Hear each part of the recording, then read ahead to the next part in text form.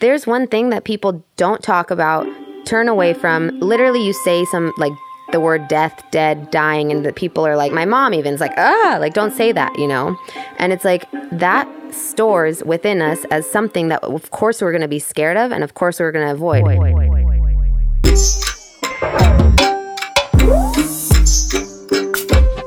Hello, everyone. Dave Ferrugio here again. I have Jessie Kavanaugh to my left center area. Somewhere over there. I told her I was going to pass on her title, but I have it in front of me, so I'm going to say all the names and talents that this woman has. She is a conscious creator, correct? Yes. Let me just explain that. A soul-centered coach, Reiki healer, master herbalist, and a death doula, which is the title that kind of caught my attention that I thought we discussed, but she'll get into a better explanation of how all those kind of encompass, you know, the topic of dead talks and her inspiration behind it all. But Jessie, thank you for being here. Thank you for having me. Of course. Cheers to the red wine that we got going on. Love my red wine. So likewise, and you're taking a little LaCroix away from me, so I'm happy about that. There you go. So thank you for being here, and I guess do a better job at explaining what you do, and we'll kind of take it from there. Yeah, I mean, it's always funny whenever anyone's like, so what do you do? I'm like, I have a whole list of everything that I have studied in the past years and really have like pulled together for my career in a sense. So yeah, as you said, the soul-centered coaching, Reiki work, an herbalist, and a conscious creator, and a death doula. They all sort of go with each other, like they blend into each other in different ways. I feel like the overall, like overarching theme is just real deep healing work and being conscious and conscious creativity, conscious connecting. Are they all, when you say they're all kind of together, is it all implied in your execution of it all? Like when are you meeting with clients or people and you kind of taking pieces from every one, or does someone come after you looking for one? Like you want your practice in being a death doula or a practice in an herbalist? Like how does that work? Yeah, I mean, it's both really. So it could be like someone comes to me for soul-centered coaching, but then I end up doing Reiki with them, or then all of a sudden, even like the death doula work, it might not be someone physically dying, but there's sort of elements that I've taken from that practice and those studies as well to implement into other forms of healing and other areas also. And would you explain for me as well, and for anyone listening, how would you define death doula for those that don't know? Yeah, it's basically the emotional and spiritual support for someone who's passing or transitioning. And that could range from somebody got a diagnosis that they're dying in 2 years, and I'm hired then to be of emotional and spiritual support in that time. And that could range from, you know, showing up and just being by the bedside with them, or doing even Reiki work can come into there, or different types of healing modalities. Or it could be somebody found out that they have 10 days to live, and then I come in at that point, or at the dying, you know, moment, really, I can come in at that point. Like it's really like client by client, case by case. But it's just mainly the emotional, spiritual support, nothing medical or, you know, not like a nurse or caregiver type of work. It's really like the deeper sort of support and comfort to be there for somebody who's going through that. And what led you to start learning that path? That was when my dad died, which was 4 years ago next month. Will be 4 years. Yeah. And so that what happened? Obviously, we know what happened, but what happened in a sense that led you to helping others for that? It was really like just going through the process with him, because he had brain cancer, and so he was sick for 2 years, and it felt like in those 2 years there was like these mini deaths along the way. So I got like more and more comfortable with understanding like transition and sort of these different phases and different places that we would like move into of like, okay, now this is where we're at with who he is and how he is. And now this is where we're at. And through that, and then up until the actual dying process with him, being there for it, I just experienced a different way of connecting to death and to the experience of it that really allowed me to not fear it and not turn away from it, and actually be there and support him through that process. And that was like, okay, I need to like understand, why was I okay with that? Not okay with it, but why was that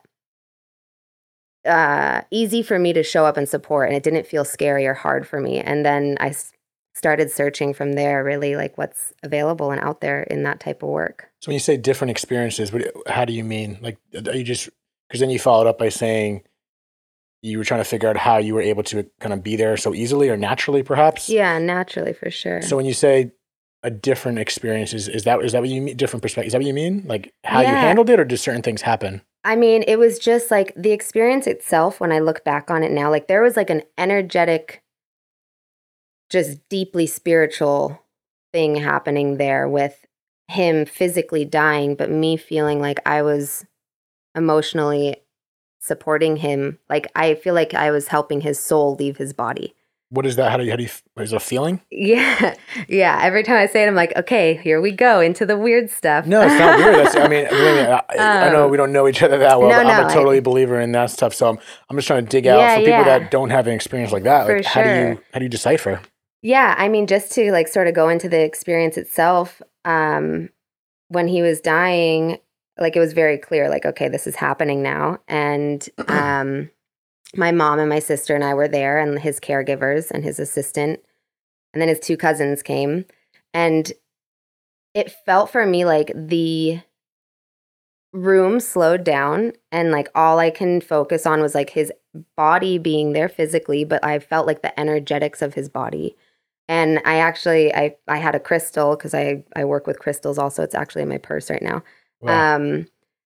That I held on his chest as he was dying. And I just closed my eyes and was like in the moment with him. And I felt like I was hearing him and I having a conversation internally without speaking. Like, it's okay. Like, we got this. Let's do it. Like, let's move your body. I mean, your soul out of this body. And, you know, and then I'd be there and then like, be like, it's okay, Nikki, my sister, like take a breath. And then like back to this and like, okay, mom, like, you know, breathe. And like everyone was around and just, you know, we were supporting him. There was just a very special connection happening there. Because the 3 of us were really there for him through the whole entire journey. I think in that process, I just connected into a different realm that I wasn't crying, you know, like my emotions and my physical world, like human body it didn't feel like that was running the show there. And I sort of went to the other side or something. You almost like felt like you're unconscious? Like present there and conscious, but like definitely some other thing was happening. And to date, you don't really even sure what the hell happened?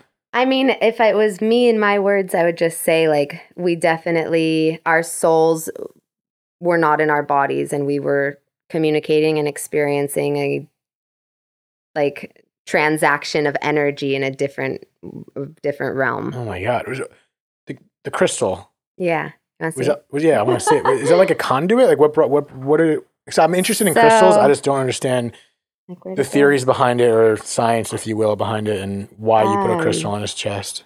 Is that the one you used? Yeah. Wow. So when my dad got sick, I found this crystal. It's called a golden healer Lemurian. Golden healer Lemurian? Yeah. And when I would go see him, I'd give it to him, and he'd hold it the whole time I was there. And then he'd give it back to me and be like, okay, like recharge it for me. And so that became our exchange, this crystal. And when he was the first surgery that he got, I actually like went to the doctors and I had them all like hold the crystal. And then the whole time in the waiting room, I was holding the crystal. And so it became like this very important conduit in, I think, his whole dying process. And at that point, when then like he was dying and I had the crystal on his chest, I feel like this helped lift his soul from his body. How so? I mean, have you had this experience before to know to bring the crystal out prior to giving it to him the first time? Yeah. I mean, I believe in crystals and their energy. I feel like they all hold different energy. In itself, or it captures your energy? Like in itself, it holds a certain level? No, each crystal has their own energy. Okay. And then what you can do is work with them and like put your intention into them, or use them for healing, or use them for different, release work and such. And so this crystal, it just became sort of this power piece in our experience. And then, it's just been that still. I sleep with this under my bed, under my pillow every single night. Really? Every single night, without doubt. If I forget, like in the middle of the night, I'll wake up and it's on my bedside and I'll like grab it and put it under. How do you see that? What is your reason for that? It's just like a protection piece. It's comforting too? Yeah, it's comforting, it's protection. If I'm ever doing any of my own deep healing work, I'll bring it with me. If I go on a trip, I bring it with me. It's like, I mean, you have it with you now. It's amazing. Know. And when I was running late, I was like, fuck the crystal. That's amazing. So I want to ask you, I mean, we're kind of jumping around here. You mentioned earlier in the conversation that you had a bunch of mini deaths. And I thought that was interesting. I didn't want to like cling on to that, but it just came back. What did you mean by that? Because I know it can mean so many different things, but it sounds like the mini deaths may have been part of your journey to get where you are today, I'm sure. Yeah. If you don't mind explaining, examples of, because that's part of the process of heal. Because you were explaining earlier that you can be a death doula can come into play even when someone's dying, let alone they died. Mm-hmm. So it seemed like you almost were like getting ready. You almost like hired yourself to be a death doula for yourself, and we're learning that throughout learning that. If that makes sense. Yeah, I just got the chills when you said that. Which part? Yeah, that last little bit of like training myself as a death doula, and that like, or death douling myself. Yeah, you're death dueling yourself. Yeah, and I feel like that when you said mini deaths, that just I feel like there's something there. Yeah, I think one thing that I really believe is like death is not, because this whole process and like of my dad and then me moving into like learning and actually being fascinated by death in itself, I feel like it's allowed me to see death in such a different way. And that's like, that's not just a physical death. That is these mini deaths that could happen, which it's like a death experience could be losing a job. It could be, you know, breaking up with somebody. It could be moving out of your family home, like things that like are just these big transitions, these big changes. And so for me specifically with that, the mini deaths along the way were like, okay, dad has brain cancer.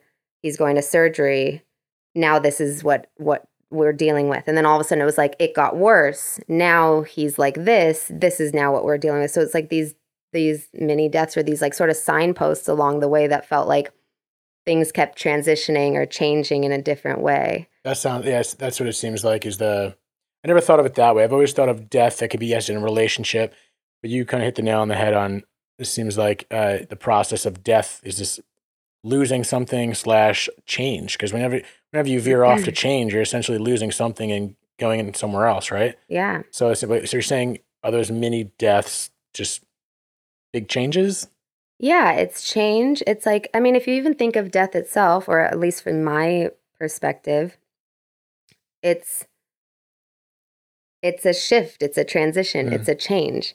I don't see it as like a closed book ending. I think it's what's next? Yeah, it's just on to the next journey, on to the next experience. And so I think those mini deaths are really a part of that too. It's change and transition anytime that you feel that. Is this something you realized during the process? Like were you like, oh, that's another post, or is this just looking back, just reflection? I think it was more so reflection. Yeah. And learning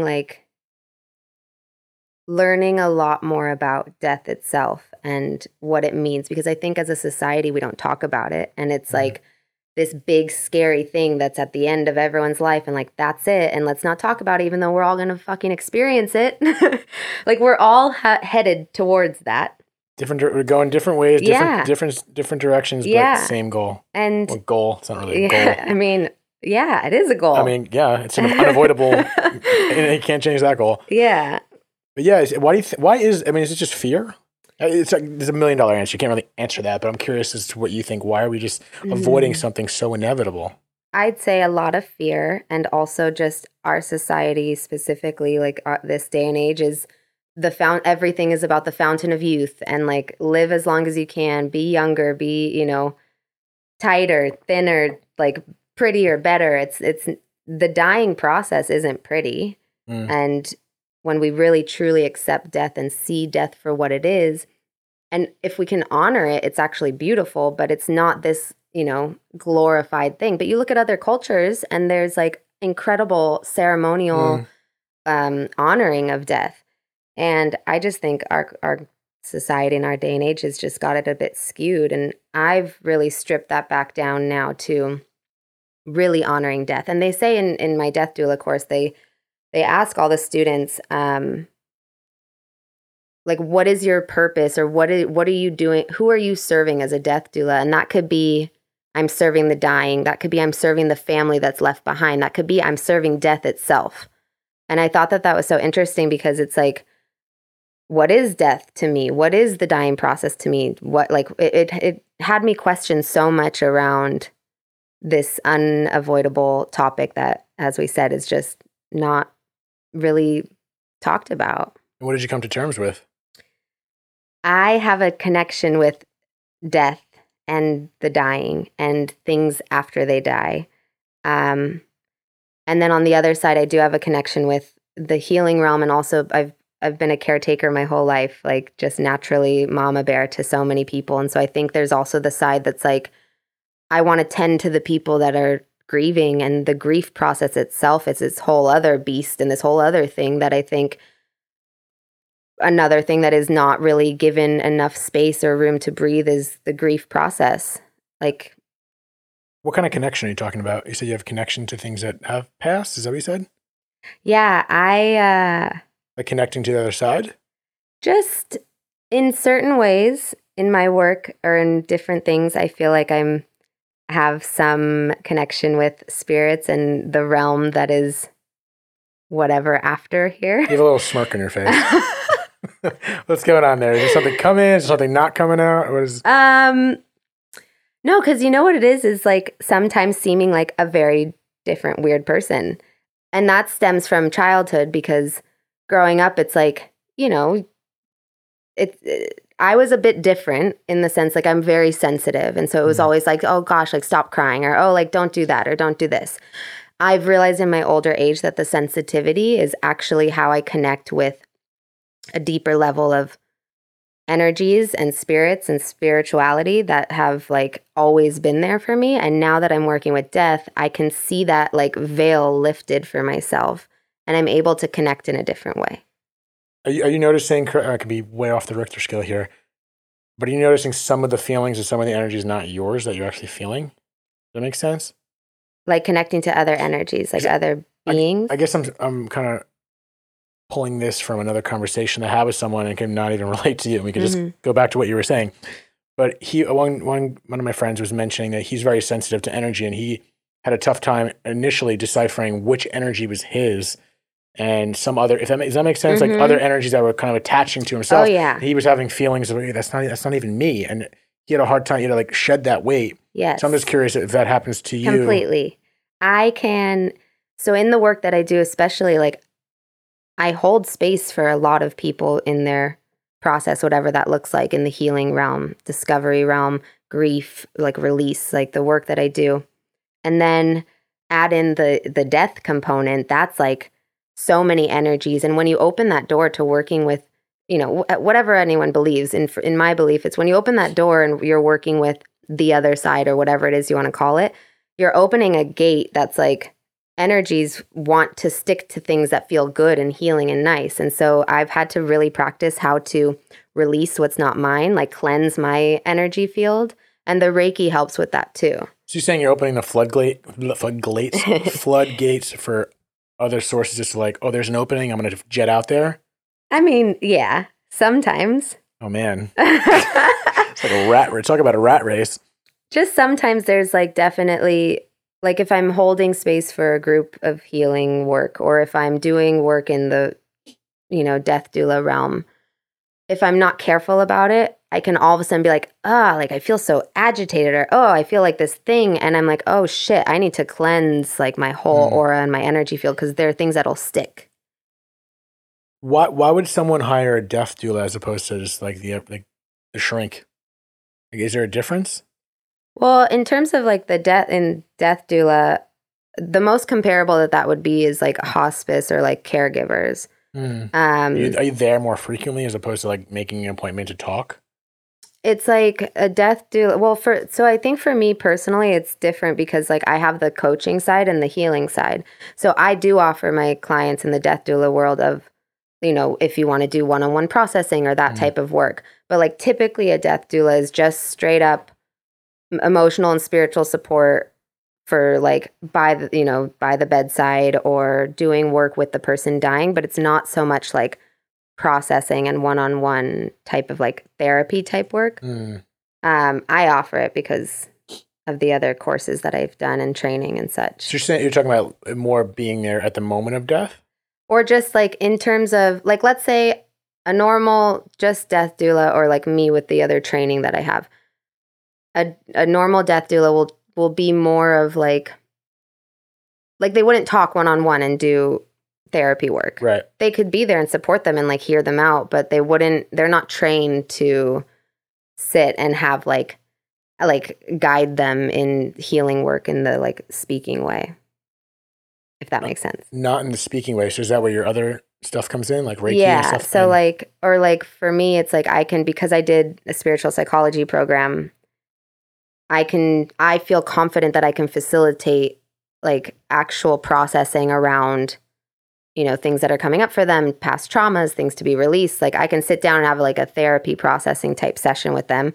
Then I can do Reiki with them if I wanted to. Then we can do, anything in whatever it is that I have to offer. So have you used Reiki in a grieving process or anything of the sort? Yeah.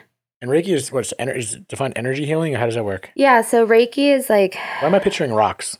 Why do I see rocks? Anything to do with it? I mean, you can use like crystals and stuff with Reiki if you wanted to. I don't know what I'm thinking. Anyway. But it's like clearing and balancing of your energy, your life force energy, our chi. And so it's a healing modality, a technique to either like shift energy around, clear energy, put more energy in a space. It works with like aligning the chakras. And it's really amazing the things that can come up with that. Because in, let's say, the grieving process, I could be working with someone's body and all of a sudden I'm like, whoa, you have this like hot heat energy here. And then as we move through it, they just start like bawling, crying, and like they're storing all this energy of like grief of their father, and it's in their right shoulder, which is like, for some reason, it's like right there. And as we start talking about it, they realize that's what it is. And so it's like pretty crazy. Yeah, no, I've heard, I don't have a complete articulate way of understanding that. How would you explain that to someone? I was going to say to the layman, I was like, which means just explain to me. Energy just trapped in certain areas, like your shoulder, this or that. Because I understand the chakras, those are different kind of energy vortexes. I don't know if that's how you say it. What is that? What the hell is that? Like is that emotion stuck in your shoulder? Are there certain like, points, like specific points, or?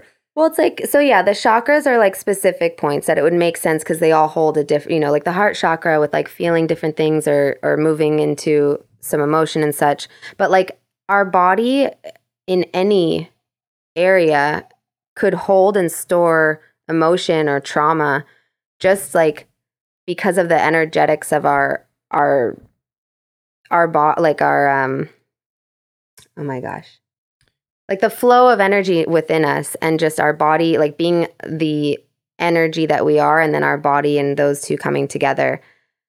It's not like there's certain points where it would hit, but like you can just find something that like, oh, I had a knee injury when I was younger, and then all of a sudden because of that like actual physical trauma in your knee, maybe that's now where you store trauma about something else in the more emotional sense. Or like our right side is our masculine side, our left side is feminine. Maybe I'm holding trauma in the right shoulder because also this is where we carry a lot of stress. And then the right side's masculine. Maybe it's about my dad. I'm stressed and I'm sad about my dad and I'm holding it all here. Is that something someone could be feeling their whole life and never related to a certain emotion? Yeah. Like my right shoulder could be hurting for years and it could have been something with the death of my dad. Yeah. As opposed to reaching for a mug too high up and just stressing it. It could be something emotional. Yeah, there's a lot of studies and different things around like how our body stores emotion and trauma, and like it's crazy. It's interesting. Yeah. It's like a whole other world of just like, like the healer that I see, she has true full belief that like it's never just because you're reaching for the mug. It's like there's something deeper. And like anytime that I talk to like friends or family, sometimes I'm like, oh, your neck hurts, like wait, let's go deeper. Like, Jessie, like no, it's just because I slept wrong. I'm like, no, there's more. That's making me rethink my entire life. I've gotten so many massages and thinking right above my shoulders is like always knotty, and it's never helped. So I'm like, now I'm thinking, what the hell am I storing? That's a lot of stress in the shoulder. This whole area is like a lot of stress, and like when you think about it, if you like confine and like hold a lot there. So there's a lot of like attachment and holding. What am I holding? That's a whole other conversation. So I mean, back to I guess all your practices and whatnot. What have you taken from your own experience and your own perspective of death? Because it seems like you're kind of, are you at peace? Are you at peace with it for the most part? My own death? Just like in general, like death in general, obviously your own grieving process. I guess let's start one step first. Let's start with your own grieving process and then just your perception of death. But so your own grieving process, what have you done to yourself to get through it? What did you apply? That's the interesting thing, because I feel like so even with all the work that I've done and like my own healing work, my own coursework, everything, I don't think I've actually allowed myself to grieve my father's death. Not fully, like it's never fully going to be grieved, but like I really didn't go into my own grieving process until probably a year ago. Like fully into and it was 4 years ago? 4 years ago. So right after he passed, other stuff was happening, and like it was just a lot of like going into caretaker mode that I tend to do. And then it feels like I sort of shifted my focus onto whoever else needed help in the grieving process. And then I started my coursework, which was amazing. Like my spiritual psychology program was a lot about healing yourself and going through your own release and healing work to then facilitate that for other people. But I feel what I've realized a year ago is I just like that then became my focus. So yeah, I was doing the work and I was healing, but really what I was doing was I was a great facilitator. I was able to then take care of other people and show up for other people. And so that course was a 2-year course, and it had a intensive 7-day lab last year. And in the lab, it broke me, and I was like, oh fuck, like I've been sort of bypassing my own, like the real deep sadness, like the little girl in me that's like, fuck, where's dad? Like that voice was like, hello, like you're taking care of everybody else. And so that actually shifted everything for me also around how I show up as a facilitator, how I show up as a death doula. Because if it's in the intention to just caretake and be there for other people, that's not true intention. Really what I want to show up as like raw and real in my own process to then be like, now let me show up for you fully and wholeheartedly, not because it's me avoiding something. So is it I feel like it's harder to do anything wholeheartedly unless you kind of handle this first. Yeah. Tend to yourself and then you can tend to the collective. So may I ask what were some of those steps, or what was, because it was technically part of your studies that kind of brought it out? Yeah. What was, you mind me asking the steps or whatever the hell you did? Yeah. I mean, if there's a fee, we can add a subscription swipe up or something for people, whatever it is. Yeah, no, it's just a lot of like unpacking of old, like when I spoke on like the little girl, a lot of my, like the deepest, I'd say most powerful healing work that I've done is like going back to younger versions of myself and having conversations with those little Jessies and being like, sit her in front of me at like 2 years old, 4 years old, 6 years old, 12, 13, 18, just sitting and having literally a conversation with the younger version of myself and understanding why she's scared, like outside of myself, pulling her out of me. Like, why is she scared? I have to beep, back that up for a second.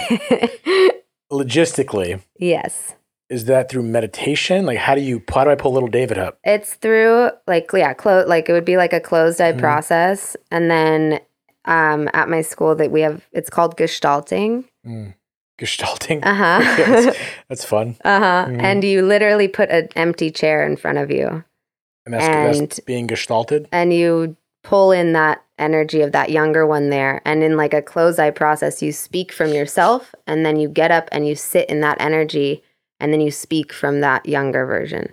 So you're closing your eyes, chair's in front of you, and you're envisioning yourself sitting in that chair as you or as a certain age? As like let's say my 4-year-old self is in front of me and I'm me here, 31. And then I'm sitting here and I'm talking, I'm asking her something. And then I go and I physically sit in that chair and embody the energy that is the younger one. And I respond out loud with my eyes closed still. I respond. as the younger one, and then you have a conversation. And let me tell you, it sounds insane, but I'm thinking about this. There are times when I'm not kidding. I've sat in that chair and it's been like a different voice comes out or my whole body changes. Like, it's powerful work, and it's changed. That specific modality, like, was a lot of my healing. That's, my arms and my hair's are sticking up because I've always, this isn't to shift the focus on me, but just as an example, I feel like I forgot a lot. Like I was 12 when my dad died. And so, it's young, but not, to me, it's like young, but it's still old enough to really know what's going on. I think there's a lot that I forgot. And I think when I reflect on how I've handled things, it's always like, I'm always thinking of myself as a grown man, more or less, as opposed to how did 12, 13, 14, 15-year-old, 16-year-old David handle it? So something like that can really benefit me if I could hone that. So which is why I'm so me personally and selfishly so curious, because me specifically going back to a younger me is so integral to me, because I only know myself as now, right? Like as a 31-year-old David, and maybe the last decade, like I know who I am, but for some reason, there's a part of me that doesn't really remember who the 12, 13, 14, 15-year-old David was. So if there's a way for me to go back and really, because I know it's in me. Yeah. Like I know it's in me. Like I'm very aware of that. It's just a matter of pulling up those memories and pulling that up. So is that subconscious? Do you believe that method that you're speaking, the what? Gestalt. Gestalta? Okay. Sounds like a Nazi regime, but okay. The Gestalta. Is that something that you think you're just pulling something, it's coming from you, or do you think that's an external energy? Oh no, I think it's totally subconscious. Like I think that, like how you just said, not really knowing yourself back then, or not touching into those younger versions of yourself. I think that that's so common. And so when we like quiet the mind and go back to that, really the conversation is like, of course it's your imagination, and you're speaking from that space, but there's a subconscious knowing that's coming up of because that's you. You know how you were at that age. You might not think of you might not think you know it, or like think about it. It's not the mind. It's like when you drop down into that space within. I know it's there. I know it's just, so I believe it. I'm going to try it. I mean, I'm going to try that. It's just, I think I get my own way often enough, and just, I feel like I overcomplicate things, as perhaps we all do. Yeah. As opposed to just quieting the fucking mind. Like I used to be the type of person, like everyone and their mother used to say, oh, I can't meditate. And then from my understanding, I'm like, everyone can meditate. It just takes a little practice. Like it's just not gonna turn a switch on and you're meditating. Yeah. So I feel like, as what you just explained, did that happen right away for you? Like you did it? Did it come out? I mean, it was definitely like, it takes time. Like you just said, it's practicing, because also like, you tell me like, hey, go sit in that chair and talk from 4-year-old you. It's like, at first, even me, I'm very open to all this different sort of, more like experiential healing work. I still like needed to feel it and like move through it. And, it feels a little silly at first. So how many times did it take for you to like, oh shit, I'm talking to myself? I feel like it was probably quickly, because also you can do that with not just your own like younger self. You can do that with an emotion. I'm like, fuck, I'm angry today. I'm going to put anger in that chair in front of me. Or you know what? I'm pissed today that my dad's gone.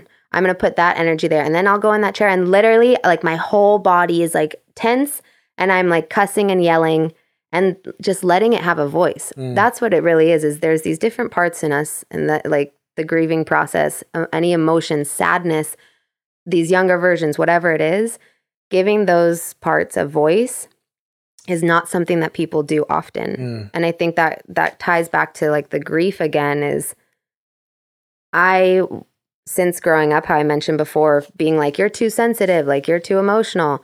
I think that then sort of trickled into my grief process, where I was like, oh, be the strong one. That was also like fed to me. Be the strong one, like pull it together, handle everything. And so like not allowing myself to even cry about it or like be sad about it, and just like handle everything. Putting that in that chair was like, oh, she had some shit to say. Like, she was sassy. Like, close the door. Like, but I need this like patting on the window. So how did that help you? I think we started this section of the conversation, but how did you handle your own grieving process? and then you said you started doing this process. So talking to your younger self, because this is only 4 years ago you lost your father. Mm-hmm. How did talking to yourself years, essentially decades before you lost your dad, how did talking to your younger self or understanding your younger self help your process something when you were older? Does that make sense? Yeah.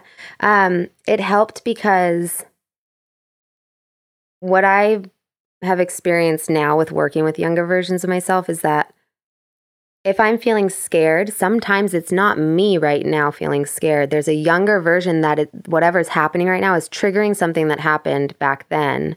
So for me, what I started to realize is like, you know, like my experience with my dad dying, where I said like that was so natural and actually a beautiful exchange of energy. So I feel like I came to terms with the physical death that happened. Younger parts of me were like sirens going off, being like, hold the phone, like dad's gone. What the hell is happening? I'm scared. I'm alone. I'm sad, you know? And so those parts I feel like were what were triggering the emotion that needed to actually speak. So why is that younger you and not just a human you? You know what I mean? Like, I feel like it's human just to like miss your father. How, you know what I mean? Like, why is that a younger you thing as opposed to just a human thing? I think it's definitely human. I think it's just... Or is that human thing deep down just part of a younger us? I think it's, well, for me, it's like, where did I learn that first? What was the first part, the first point that I can like trickle back on my journey and see like, oh, I felt that here when my parents got divorced. Oh, I felt that here when my dad was on location at movies and gone all the time. I felt that here. Right. And so you can feel where you felt that on this like sort of, you know, path downward and be like, oh, I need to sort of go back to all these different places and heal those and give loving and, you know, support to those parts, because it's like I said, like that, like siren going off and it's like all the different ages are like, shit, we're here again. Yeah. Like what's happening? Yeah. And that goes back to then it's like the physical death, or just like when my dad would be gone for months, or when my parents split and he was gone. Like there's a lot that could be triggered from a physical death happening that we don't even realize it's trauma from before that even. Yeah, I guess that makes sense to how you were talking earlier, how, you know, death can come in different various ways, whether it's a relationship, whether it's actual death. So it kind of in a way relates to what you just said, in a sense that, you know, you lost your dad, but there's that correlation between a totally different emotion. It might not be death, but it triggered the exact same emotion. That's fascinating. Okay, I don't think I made sense there, but it made sense in my own head. Okay, so that was one big step. Is there anything else you contribute your personal growth? And it's so amazing because I don't know anything about being a death doula, but it really seems like you were in training. You were in like, your own training. Yeah, I feel like I definitely feel like just how naturally everything came to me during the process of him dying. And look, I mean, it wasn't easy. Like it was really fucking hard, and I had to just. I chose to step up into just like, all right, I'm going to handle things and like keep everybody together. But I think that actually taking the course of the death doula course helped me in my grieving process, because in the course we learn about the dying body. We learn about grief. We learn about how to show up for people, the family and the person dying. So like I took this course a year after my dad died, maybe even less. No, a year after. And like the 2-year course. No, that was the spiritual psychology course.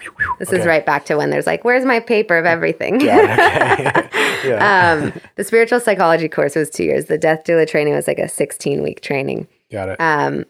But through that was like part of my grief process for sure. I feel like I learned so much about death and the dying, and then like was able to heal in that. And also you're working with other people, so like people doing their projects and like sharing stories. And so it was like I was able to talk to people outside of my family, because to my family I feel like I kept on the armor and was like, I'm the strong one, like I'm not going to show emotion. But in this group, I don't know them, I'm online with them, and I was able to really share openly. So you contribute a lot of your healing process is in a very simple way of saying it, just kind of exposing yourself, letting it out, talking about it. Because there was at one point you just said where it was getting deeper inside you, but then there seemed to be another phase of, like you just explained, of I guess was it talking to other people or hearing other people? What was it exactly? Well, both. But then, then jumping back to the spiritual psychology course, a lot of that is as I'm facilitating for other people and healing and doing my own healing work. And then there's like group sharing and like you're doing such intensive work in that realm with them that like that was part of it too. I let myself, I am now. I wasn't very vulnerable for a while. I felt very closed off to letting people in. I'll take care of you, but like, don't worry, you don't need to take care of me. And I think that in that course, I actually like let people in and let people like hear me and see me. And so it was this like give and take in the exchange of both hearing other people's stories and letting people in. And when you say letting people in, does that mean you expressing yourself or them asking you, how did you let people in?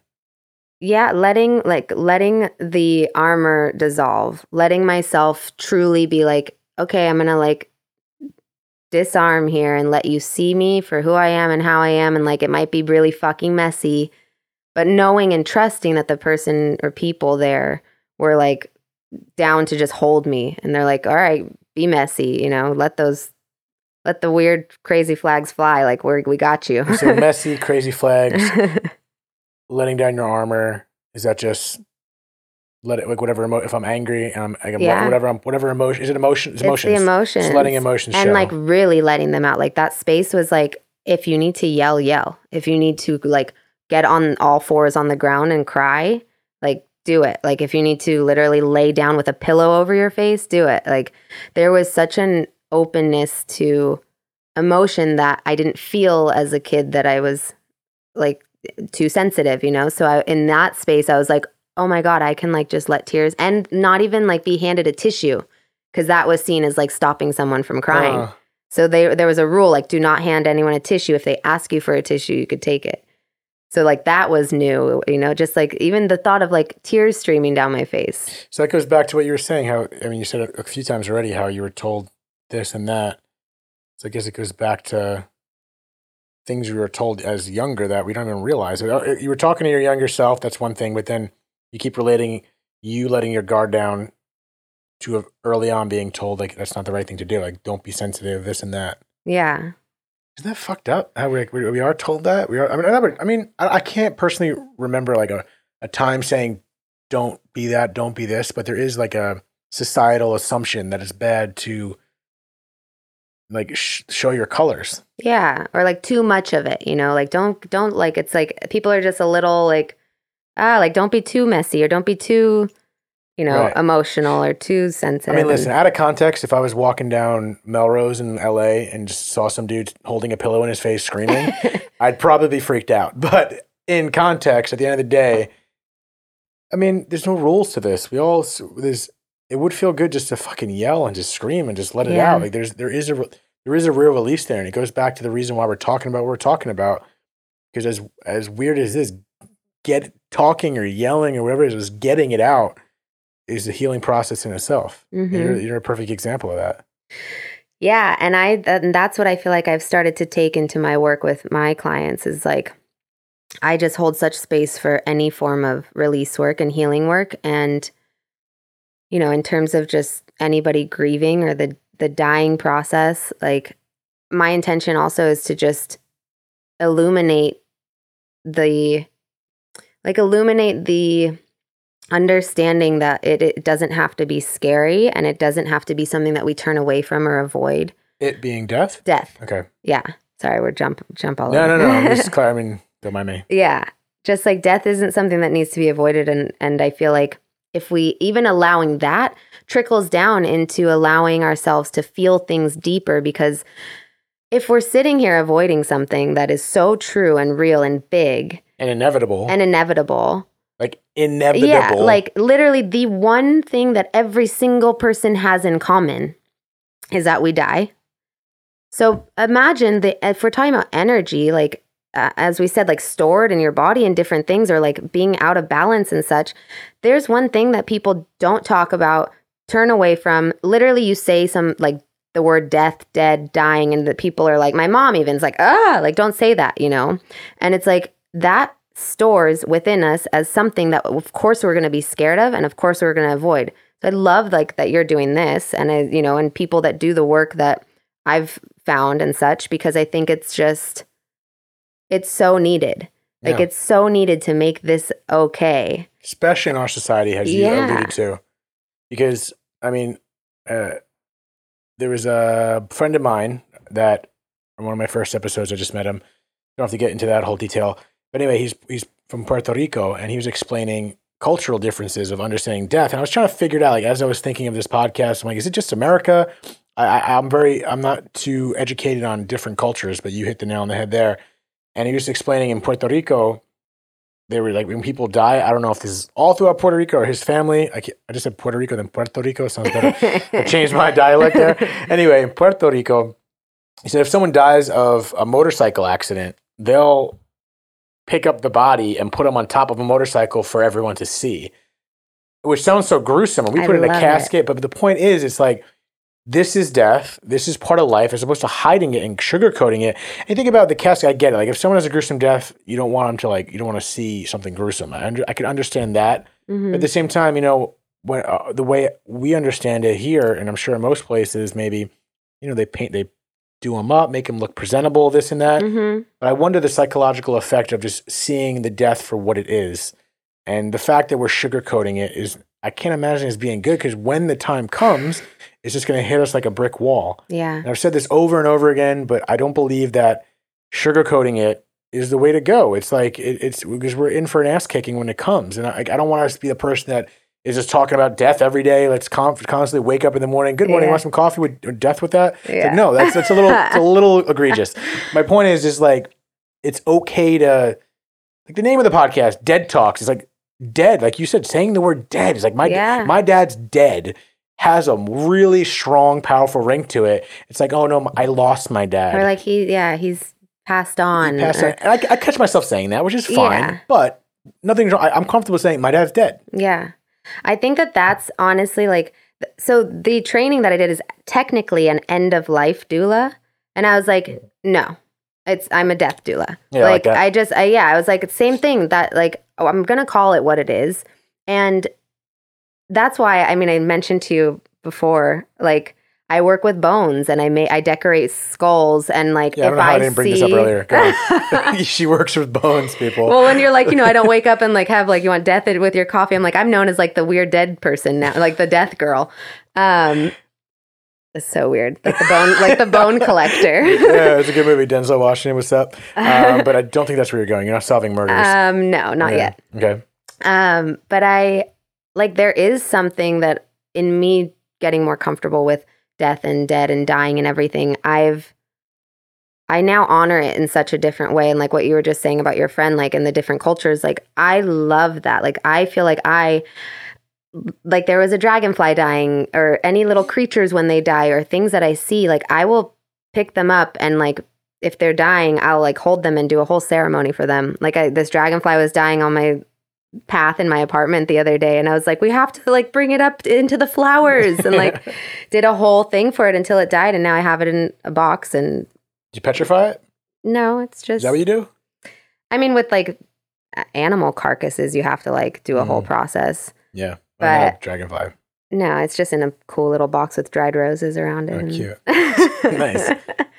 But I really honor the dying process and death in a way now, and I feel like that's like where we need to be headed. Why do you honor it in a sense that, why do you honor it? I know there's nothing wrong with it. I'm just curious, is it like they're onto greener pastures? Is it a respect to the life they lived? Is it both? Like, why do you honor death so much? I think, one, because people are so scared of it and people don't honor it. It makes me feel like, just like how we celebrate birth, this is just another part of the cycle. So like, I look at it as like, if I'm celebrating the life coming into this world, I'm going to celebrate the life leaving this world, because everything happens exactly as it's meant to in the timing that it's meant to. So if this person or this creature, this animal here is dying, that's what's meant to be happening. Like, that's their path. That's their journey has ended here in this lifetime, this moment. So I feel like I have to honor it because of just the cycle of life, and then not so many people honoring it. And then also, I just feel like... I mean, you came in hot wearing all black. I put on a white shirt because I actually, when I was late, was like, I should probably not be all black talking about death with like feathers in my hair and like... I mean, I personally like it. As soon as I saw you walk in, I was like, damn, I should be wearing all black for this. You are. I mean, I am. Oh, well, look at that. I was not even... For some reason, I thought, I guess this is kind of gray. Yeah, but it's dark. It's dark. Yeah. I honor it all. And I feel like I am like...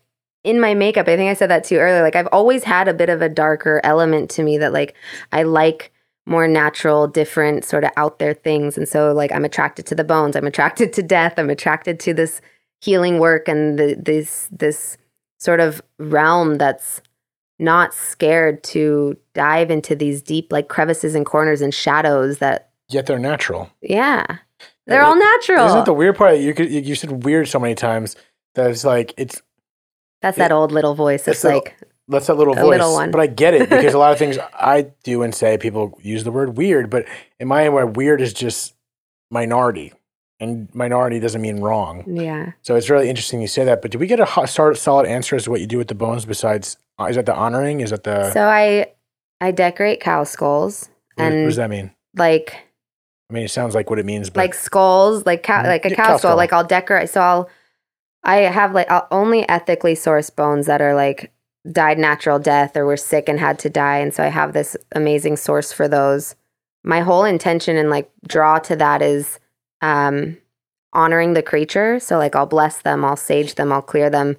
And then tuning into the soul of the animal, releasing the soul from the bones, but then like using the bones themselves as like a protection piece for whatever home they're in or anything. And like cultures have, again, back to like cultures that are so amazing with honoring death and animals and bones and different things. Like how far we're like Aztecs, Mayans? Well, yeah, but also even just like in India, like they like cows are sacred or like, you know, there's just different ways to honor creatures and bones and death and everything. And, so yeah, I'll decorate them and then bless them and then hang them on walls and such. And how'd you learn this? I just got into it somehow. Do you eat meat? I go in through phases of eating meat. It's like an intuitive thing, normally. I felt like that was an appropriate question. Yeah, no, I like don't eat meat on the reg. Yeah, we don't have to talk about diets. It's dead talks, not diet talks. Damn, where are we right now? Yeah, I don't know. I don't know. We covered so much. It's awesome. So many bones. So many bones. No, besides that, I mean, so we could start probably wrapping this up because we've covered so much, but you're a certified death doula, and you haven't been so much practicing. You're obviously knowledgeable about it, but you haven't started practicing that. So what is your focus right now? My focus right now has been, I just got an office space so that I can safely have clients in person. I've been doing virtually for the soul-centered coaching and the Reiki work and my jewelry and the bones. And then in the herbalist work, just doing like tea blends and such. And they all really go together because it's all like healing. It's all natural. It's all things that can really just support somebody. And the death doula training, the death doula work, I've now finally, it's all like energetic to me and I have to be very intentional. So I feel like I closed the door for a bit of like, okay, I did the training and now I need to like do my grieving and my processing and making sure that I show up with my well full when I do that. So you're still grieving right now? I think I know you said it does never end, but like... Yeah, I think that I'm in a different stage of grief now where like I just genuinely miss my dad. Right. And there's moments when I'm like, man, like I now just really miss him. Where before I was so busy and keeping myself occupied and healing, but not fully feeling just that human feeling of like, yeah, I just fucking miss him. And it's kind of common. I know we bridged the gaps of other topics there.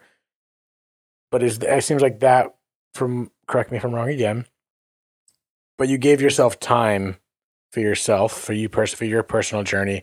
Seemed like you gave yourself time just to feel things. Mm-hmm. Is that a part? It's kind of just. You seem like you were not distracted. I mean, you were distracted in a good way because you were trying to help people, but you just gave it time to really notice how you're feeling and then take it from there.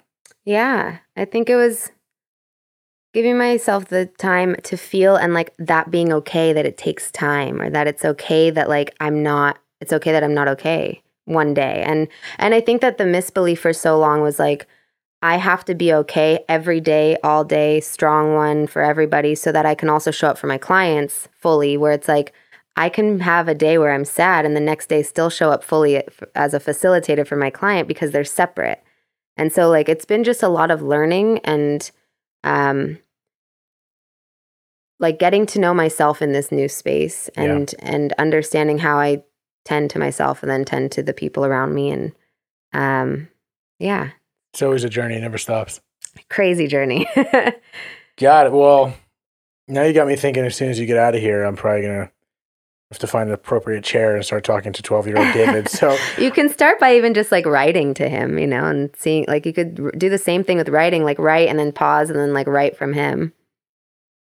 Yeah, I need to figure that out, because I think 12-year-old, 13, 14-year-old David is a lot. But then again, you said you were talking to yourself like before it happened. So I'm just focused on 12-year-old David because that's when it happened. But, you know, who knows what the hell stemmed from prior to that. Yeah, but you could even go back to him and then maybe he'll be like, we need to talk to... Yeah, imagine, listen, man, I'm 12-year-old David, but you need to talk to 8-year-old David. He's seen some shit. You just get 4 chairs and, you know, keep bringing them in. I'm going to put a bunch of chairs around me and see what happens. But Jessie, I don't know if you have any last final words, but you have some impressive perspective, and totally a different perspective. And I think that's amazing. Seriously. Thank you. No, I think you got something really cool going with just you as a human being, let alone what you're practicing for a living. Thank you. I appreciate it. So I don't know, for anyone listening still, if you want to shout yourself out, tell people they can find you, what you're doing. I know you explain what you're doing, but your office, your business, whatever you want to say, please. Yeah, I mean, I will say, I have to look at the camera. Hey guys, whatever. Just kidding. That's your choice. No, I would say I genuinely take such care and meaning in working with people, and I want to show up for people because I feel like I genuinely can hold space and love to hold space to help facilitate healing and support for people, because I know what it's like to not feel that and to feel alone in ways. And so if there's anybody that resonates with anything that I'm saying or wants any support, or even has, like, I love talking about this too. So like anyone, anywhere, I'm around, I'm here, and I feel open to the conversation. I love it. And the best part is that you've experienced it yourself, and you healed yourself, however you want to say it, through what you're teaching, it seems like. Yeah. So I think that's really important for people to understand. Yeah, for sure. I love that. Well, Jessie, thank you so much. Thank you. That was so easy to talk to you. And for anyone listening, you can find Jessie. What's your Instagram again? It's Jessie, JESSIE_KAVALUNA. That's a lot to digest. I'm going to tag you. I'm going to put it down there. But Kavanaugh is my company. Beautiful. Kavanaugh. I'll appropriately tag this so people can find you. Once again, another episode of Dead Talks. Please subscribe, like, review. Someone tell me I'm supposed to say this stuff. So if you are listening, subscribe to this shit. And do it. Jessie, thank you so much again for being here. Thank you. And we out. Later, guys. Woo.